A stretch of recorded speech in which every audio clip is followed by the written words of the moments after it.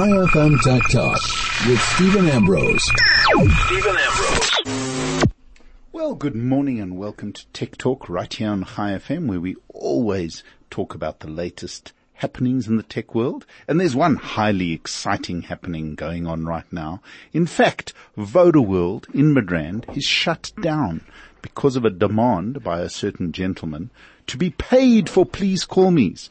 And there is a huge amount of misinformation, disinformation, fear, uncertainty and doubt being spread in the market about that.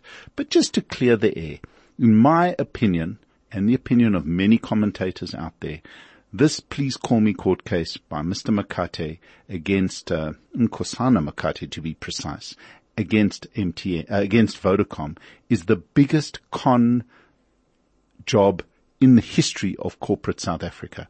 Obviously, big corporates are an easy target in some respects. Makate worked for, the facts are fairly simple and fairly irrefutable. That doesn't change the madness and the nonsense that's happening on the ground right now. But a quick recap. He worked for Vodacom. I keep saying MTN, but you'll understand why in a second. He worked for Vodacom back in 2000. And he sent an email to his boss to say he's come up with a great idea and explained what it was. And they said they would and asked for some compensation. And he and his boss agreed and said, if this idea comes off and it works out and it makes some money, we can discuss compensation. And what happened many years later, Mr. Makate decided he is going to sue Vodacom because they were making billions out of this please call me idea, which is simply the ability to send a no-cost message to someone else to please call me, which is brilliant, especially in the prepaid world. It's an absolutely brilliant idea. And he went to court along with a massive consortium of very smart lawyers and whoever else is involved in this whole thing, because they saw the opportunity for making huge money out of this. And this went on and on and on and on for years until it finally got to the Constitutional Court. And the Constitutional Court said, Mr. Makate and Vodacom must sit down and come up with a reasonable number that would settle this matter, because a promise was made that if the idea took off, he would get some form of compensation for this whole idea. And that was the gist of the whole court case. There was no confirmation that he in any way invented the please call me idea or system. He simply had an idea. And I'll tell you where this gets really, really interesting. So this consortium of lawyers with Mr. Makate as the front man have successfully mugged a major corporate. They've successfully convinced a court that a contract was formed because an idea was given to a boss. The boss had the authority to contract, and however the technicalities, the lawyers will figure this out for you or explain it to you. I'm not a lawyer, I'm a dumb accountant, so I only know the numbers. The bottom line is they got to the point where they managed to extort, and this is simple extortion. They managed to extort a substantial sum of money. We don't know what it is because Vodacom are not saying, and neither is he. And now he won't accept it, and now it's become a political hot potato with our politicians wrongly getting involved in all this nonsense, and making big statements and all sorts of comments about it. And actually, they've interrupted the operation of a major corporation for a day, which is going to cost hundreds of millions of rands. And it's just something that I believe in a rational, modern society should not happen. It cannot happen. Yes, they contracted. Yes, it's going to cost them big bucks. But to take it to this level, just because he's the little man who was wronged by the big, ugly, evil corporation is not cool. And it sets a precedent where politics can simply ruin a business because they feel like it, with no reference to the facts, no reference to the reality. Here is the kicker in the whole thing. The Please Call Me service was created by a gentleman by the name of Ari Khan. And Ari Khan was working for MTN back in between 1994 and 2002. And around about 2000, he invented the idea for a service that would allow someone without cellular airtime to send a text message to another cell phone user requesting a callback. And that service has explosive growth over the years. And to prove that this was true, he went to Spur and Fisher, right here in South Africa, registered a patent on the system. They've got proper documentation, proper registration, and the minute they got the registration through, the next day MTN launched the system, and 2 weeks later, Vodacom launched the system. And apparently there were huge internal discussions between Vodacom and MTN regarding the whole system. And MTN, for whatever reason, decided that it was good for the entire country. It was good for all mobile networks and allowed all mobile networks to use their patented system to do it. So it is not impossible that Mr. Makati thought of this idea completely independent of what MTN were doing. Maybe it just happens, it often happens that way in the world, there's synchronicity of ideas. But he didn't invent it. Not at all. And Mr. Khan, who actually was an engineer and a technician who figured out how it would work and patented it right down to the last technical detail, didn't even want any money for this. He just wanted recognition that he was the inventor of the Please Call Me, not some accounting fellow. Mr. Makati wasn't an engineer. I think he worked in the accounting department of Vodacom. And this is where we sit. We now sit in a mad world where a guy who he contracted with his boss with an idea that did eventually come to fruition, and he's entitled to some money, maybe. According to Mr. Ari Khan, he's not entitled to 1 cent. He wasn't the inventor. It wasn't his idea, and he had nothing to do with the creation of Please Call Me. Be that as it may, our courts in their wisdom have awarded him some money. He should take his money and go away. But for guys to create an entire system of disruption to shut Vodacom down, it's just absolute lunacy. So let's see what transpires. I believe that Vodafone, the owner of Vodacom South Africa, cannot be mugged in this way, cannot be seen to play this game. And they essentially will take whatever pain needs to be taken, and they're not going to back down on this matter at all, no matter how much political pressure or physical pressure comes their way. So that, in a nutshell, is this madness of the whole Please Call Me campaign, invented by Agent Ari Khan in early 2000 at MTN, patented in the name of his employer MTN, and then given by MTN to Vodacom and all the other networks. And everybody who sent a Please Call Me can thank Ari Khan and not Mr. Makati for this, because he did not invent anything. He simply came to a contract with his employer and wants money. Not cool at all. Anyway, enough of that, but just thought I'd clarify it. It's great dinner table conversation, and now you have all the facts to be able to talk smart about the Please Call Me debate. And it's also been a crazy week. In fact, the results of many American corporations have just started coming out. And obviously in the tech world, the tech stocks are not doing so well. There's been all manner of havoc around them. And Apple have been in the news for all the wrong reasons in the last couple of days.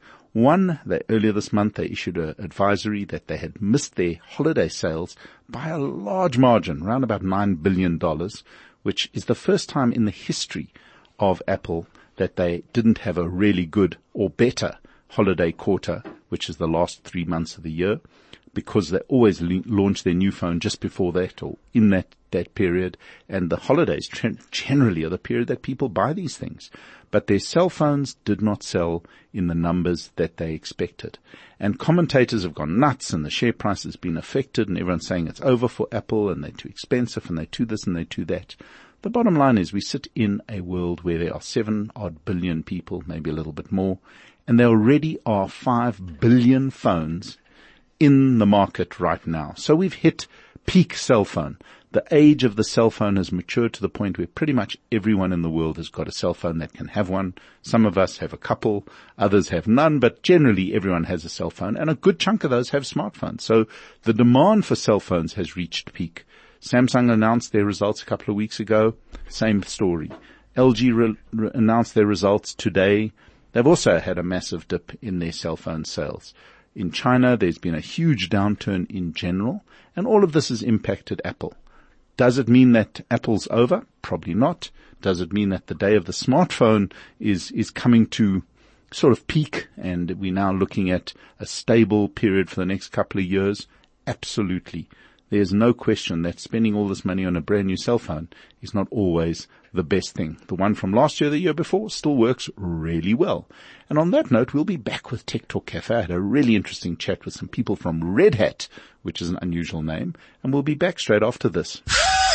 Tech Talk with Stephen Ambrose, 11 to 12 p.m. only on 101.9 High FM. Well, welcome back. And I had a fascinating conversation yesterday with a company called Red Hat. Now, Red Hat is the most unlikely name for a tech company. But Red Hat was started many, many years ago by a bunch of avid open source protagonists, people who believed absolutely and in a very sort of new age way, and you'll hear when where the conversation goes, that open source was the future of technology and certainly would play an unbelievable role in technology without all the proprietary software that the Microsofts and many others of this world had created. And this open source world where generally the code for any software product was open, was available on the internet, anyone could get it, anyone could use it, anyone could change it, anyone could contribute towards it, would be the future of technology. But now obviously if you're a big company, you're a bank, you're someone who really relies on their software, you can't have something that's not well supported, not properly certified, not carefully put together in an open source way, but in a way that makes sense for corporates. And that's exactly what Red Hat have done. They've recently been acquired by IBM, and the story around what they do, how they do it, underpins so much of the new world of technology that we're working in. Book a ticket online, Red Hat's involved. Go to your bank, go to your insurance company, go to most major corporations in the world today, and somewhere in their systems is some piece of Red Hat software written by the community and curated by Red Hat and supplied to major vendors across the world. So they're definitely backroom boys, but they've got a fascinating tale, and it's a positive tale in a world that in many ways just seems to be all profit driven. Not that they don't make money, they do, but it's just the way they approach software, the way they approach technology, and the way they approach business is really fascinating. So I spoke to Dion Harvey, who's the country general manager for Red Hat, and Michael Isnard, who's all the way from France, who's the VP of Red Hat for the EMEA region, and just interesting to hear what they have to say. So listen to this interview, and I think you'll be quite surprised what goes on behind the scenes in the technology world. It's not all about shiny gadgets and iPhones. Is open, meaning open source is really bringing the necessary disruption into this market to enable all of the players, the operators, the vendors, and so on, to take into account all of the technical innovation which is available. And we believe that this is in open source that this is happening. And now, when I say that, being part of Red Hat, as always, people say, of course, the DNA is open source. Yeah, but the reality is when you look at all of the recent technical innovations, they all come from us. Open source, not necessarily Red Hat. Correct. And because we specialized in making innovation available in enterprise class solutions, whether they are infrastructure or now moving into NFV and all of these new things for the telco, we see a lot of traction with other companies saying, yes, this is where open source is making That's actually difference. very, very interesting, because there's no question that all these proprietary solutions are finding it harder and harder to operate in this world where there's just too much interoperability between all the various elements of a business. Exactly. I mean, since not everyone, there is not a single company able to do everything needed. Exactly. Being open, being interoperable is a must. I mean, if not, the major operators will not be able to deliver what they have to deliver. And if you come with a proprietary solution, I mean, what do you do? I mean, also the big shift is away from hardware. Because That's exactly what I said. Now, Yeah. The age of the gadget, the shiny standalone thing is gone. Well, if you think in the mobile space, the age of the hardware device as the network, it's all going software defined. This thing's useless unless it does stuff. Yeah. Now, and maybe this is the second fold of what we will be bringing to the conversations, main stage or workshop sessions, is that we want to stay in the reality of what is possible rather than on the hype side. I mean, this show is there every year. Everyone is announcing something. Oh, yes. You know, the new revolution of the year. We have a more very customer-centric approach where we say, yes, a lot is possible moving forward, but what is now available is this. So we come with I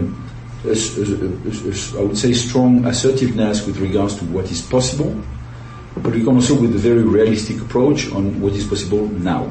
So in terms of solutions to challenges that these type of companies may have. So we will be talking, yes, we will be talking about the 5G, of course. We will be talking about these very nearly zero latency, higher speeds and so on to match customers' expectations. So we will talk about that. We have solutions, ideas, propositions for that. We will talk about... I'll ask you a question about that. How different are your solutions to deal with that? I mean, the whole 5G thing has been hyped beyond anybody's expectations. But we've got a current situation where certain parameters exist. And 5G brings massive bandwidth, much lower latency, and certainly the ability to connect to a lot more devices at any one time. How much will that change what you already offer? So is there a big shift, or is it more of the same? That's the...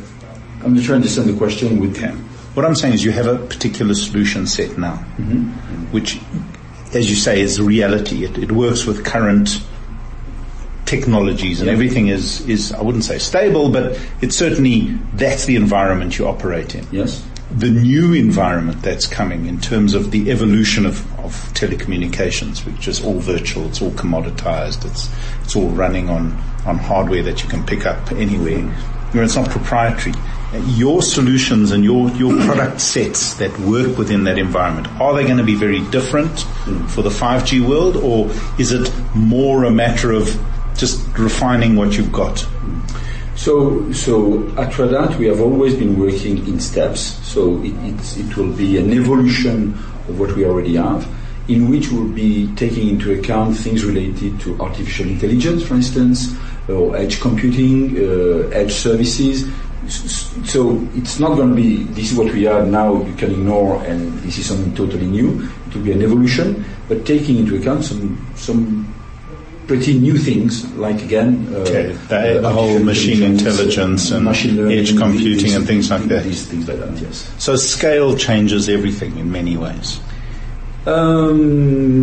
Yes, and also, you know, this is the telco world is made a little bit of IT and a lot of network. Yes.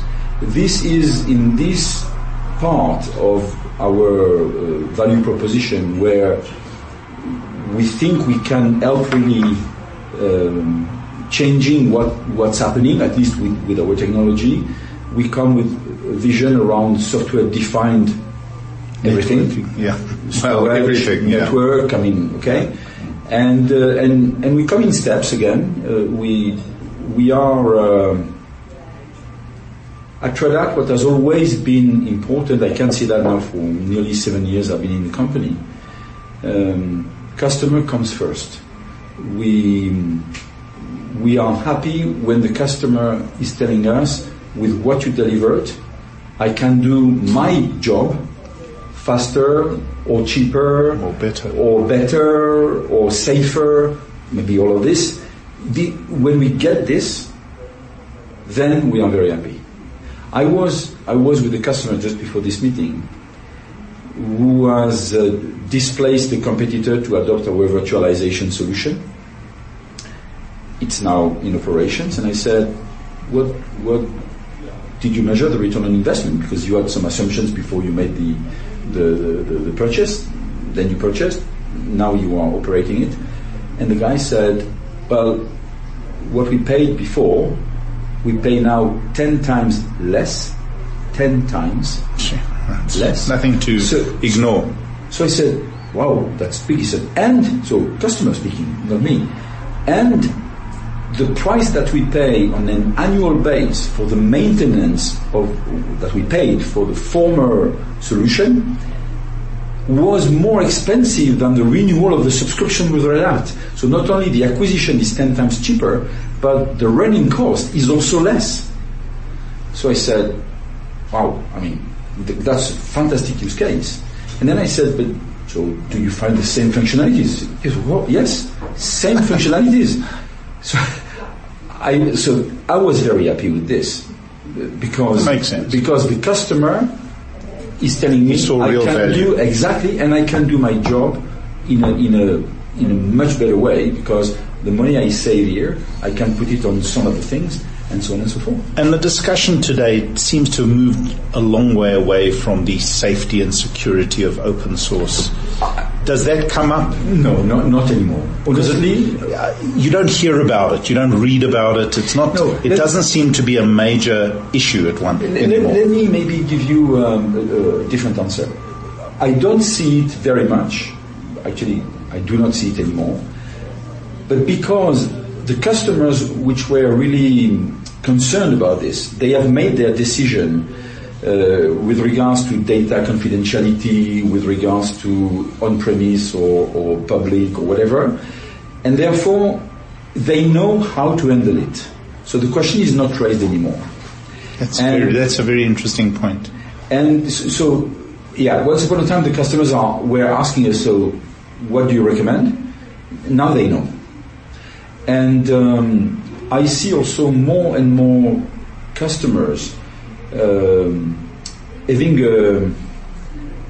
how do you say that in English? A relative, the way they look at the risks is different. Again, not that long ago, going to the public cloud was never. Okay, this is we must have a control on our data. Now, what they see is that because of what's happening within their own competition, agility is the key word. And therefore, they have potentially measured what is really a risky or a risk they want to take and what is a risk they don't want to take. And this is why we see now such an acceleration also with the public cloud providers, because again, customers know exactly where they put the needle between risky, not risky. So we talk to customers who have, I think, more and more made their mind about what they want to do with infrastructure. And then they look for the best solution. Exactly. And more we are seeing, even in South Africa, which, despite what people say about us being a laggard country, isn't always the case. But in South Africa, we're seeing enterprise customers, a lot of our enterprise customers, making the statement that they see open source now as the first-class citizen. And what they mean by that is that that's where they're going to look first. And if they can't find an answer there or a solution there, they look at the proprietary elsewhere. But the important thing, I think, when it comes to open source, and this has always been Red Hat's message, is there's a difference between open source and open source with a vendor like Red Hat. Because I think that was always your major thing. You spoke in enterprise. You understood their concerns. Exactly. You knew what boxes needed to be ticked in order to compete in that market, which is, that's a big thing, because if I'm a CIO and my reputation and my business is on the line, I'm not going to engage with anything that doesn't follow that very rigid structure. But think about it. Our solutions are the foundation for many airlines, for companies like Amadeus, which is this. Hopefully not BA. No. Well, actually, IAG Group, they have a lot of technology. But Amadeus, basically in the world you have two ticketing companies, Amadeus and Sabre. Correct. Amadeus, and they basically own half of the ticketing business. Amadeus have adopted a lot of our technology for now several years. They were one of the first adopters of OpenShift. Then they had a migration from their middleware solution to JBoss. They have Linux, of course. And their system has to answer tens of thousands of requests per second. Yeah, it's insane. Can imagine from across the world, and it runs on OpenShift. Wow! So you could say, roughly speaking, I would say 50% of the stock exchanges worldwide run on our system. So if you are a CIO, and we have several financial institutions doing this interbank, managing the movements between the banks. All of this needs security, high agility, high availability. When we come to the CIO and say, well, these are the people you can call and ask them how it works. But getting into these original people took an understanding of the environment which you guys obviously had at the time. Yes. We have that, and because you're in the beginning of the Red Hat advance, if you want to call it that, the big guys, the IBMs, the Oracles, all these proprietary solutions were playing very strongly in that space. And of course they would have created as much bit of doubt. fear and doubt as they could, right? I mean, of course, but they were in a defense mode. Yes, and this is not. Do you think they missed the way technology was developing in some ways? No, I don't think so. For instance, IBM. No, now they caught on fast. Have been contributing a lot to open source. No, I think that what these companies were facing, this is the classic situation when you have a business model and you have, if you want to survive, to adopt in the same time another business model.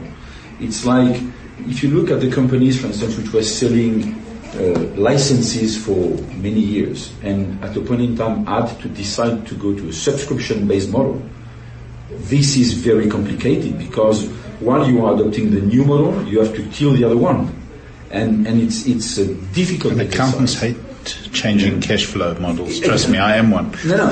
So it is a very complex business case. So no, I think they were clever. They understood. I would value all of our competitors, but that was a fundamental business model change.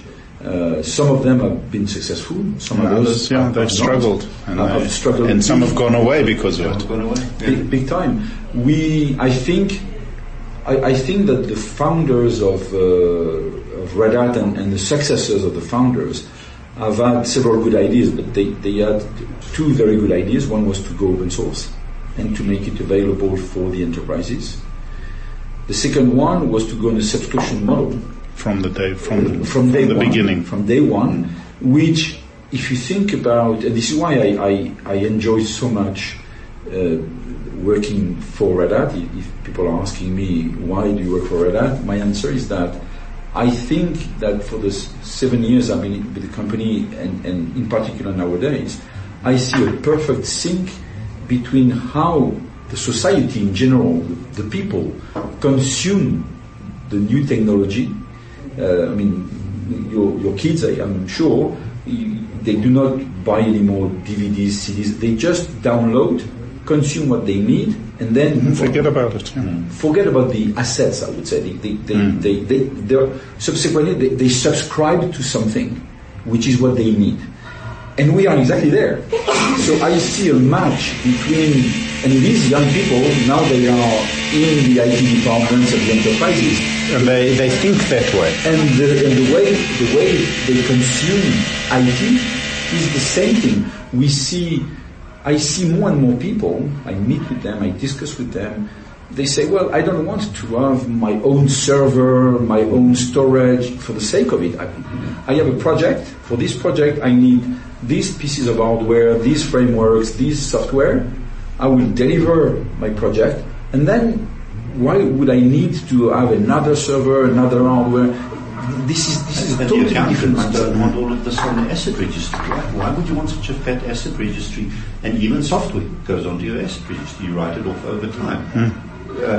Traditional software. Well, it's the classical OPEX versus CAPEX. Exactly. And that's how they work. Yeah. So I have to say that our leaders, have had these amongst other good ideas about the products, the technology, but starting with open source and subscriptions for the enterprise made it. We started really on the right foot, and the industry came to you rather than the other way around. You didn't have to change your model. Yeah. They more and more worked your way. Look at some big players who were for quite some time saying, well, no, this is and rather lock people in. Player. Yeah. And now they are all coming to us. Not to us, by the way. That would be too. They are coming to open source. They just recognize that innovation is happening at such a fast pace that they have to be in this the race. model, in this race, and not in parallel or. It's becoming harder and harder for single companies to drive innovation at the pace at which open source. Yeah, I think again we come back to the whole story of no company can have everything, and there are too many moving parts, even in a small operation. A small bank, a small insurance company. There's so many elements that are involved there. How can any one company supply all those solutions and do it well and effectively at all times? It becomes, and that, again, back to the whole story. We're living in an interconnected world on every level. And the technology interconnections are getting faster and get wider and broader, but in essence, the way that we consume and use and work and operate and how we expect our tech to behave has changed fundamentally. If you look at banking, the reality, as much as all of our banks may disagree about how, that they're actually so super duper unique, 80% of what they're doing is the same. That's totally the differentiation is in the top end. And so when you look at technology, why would you spend all your money on creating a unique version of that 80%? Doesn't make sense. Why would you not collaborate? Did you see what's happened in Europe now? They're busy working on an open banking system. Yes. yes. Which is going to throw the whole. Isn't that Lloyd's Bank? No. It's actual legislation that all banks have to be open. Oh. Okay. And guess what? We have decided to. They're not telling them how. They're just saying the closed model is gone. You must all interoperate, and you must. That's it. So we have decided to focus, like we did on the telco business vertical. We are now also focusing on the FSI, so financial institutions business vertical. High FM Tech Talk with Stephen Ambrose. Well, welcome back, and apologies that I cut that interview just in the middle of nowhere, but it was actually not meant to be an interview. It's just such a fascinating conversation, and it just shows you what goes, so much goes on behind the scenes to make a simple thing like booking an airline ticket work or trading a stock. And there are massive companies with smart ideas who do and make that possible for all of us. Anyway, moving on, because I can see our time is ticking away. I was handed a very interesting new phone last week, launched in South Africa by LG, the new V40 Think. Now, the V series has always been their high-end flagship phones to compete with the Samsung Galaxy Note 9s, with the Apple iPhone XS, etc., etc. And they've launched it a little late. It launched in America in October last year, and they finally launched it in South Africa. I've been using from the V2 to the V20 to the V30 and now the V40 for a couple of years now. And I will say right up front, this is probably the best value phone on the market right now. I don't know how they've done it, but they've launched it in South Africa at 12,500 Rand. For a phone that competes with other phones that are selling in the 18, 19, 20,000 Rand range. So you essentially got a very similar spec phone in some ways to the Galaxy Note 9. Not to knock the Note 9, it's a spectacular device, and it has the S Pen which sets it apart. So if you need a stylus, then there is no competition. But if you need a really good quality, high-end, fast, using the latest Qualcomm processor with a massive 6.4-inch OLED screen with 5 cameras, not 2, 3, 4, 5 cameras, 3 on the rear, 2 on the front, and it has, like every other phone today, a little notch, which you can love or hate, but LG are quite slick. They allow you to hide the notch if you want, and then you have a very standard looking phone. But that's essentially irrelevant. The way the notch works is very simple, keeps your notifications on either side, and you forget it very quickly. But the OLED screen is amazingly high quality.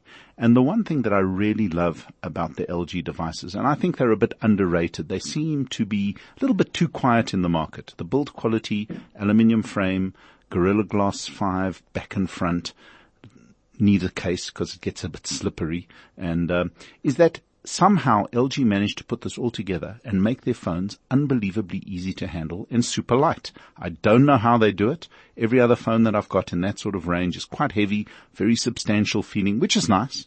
But this is so easy to handle with a massive screen, and it's super light, with a good battery life. That's probably the one thing I found is a little bit lacking compared to the Note 9 and the XS. Maybe an hour or two less battery life in a day, but easily gets you through a day of solid use.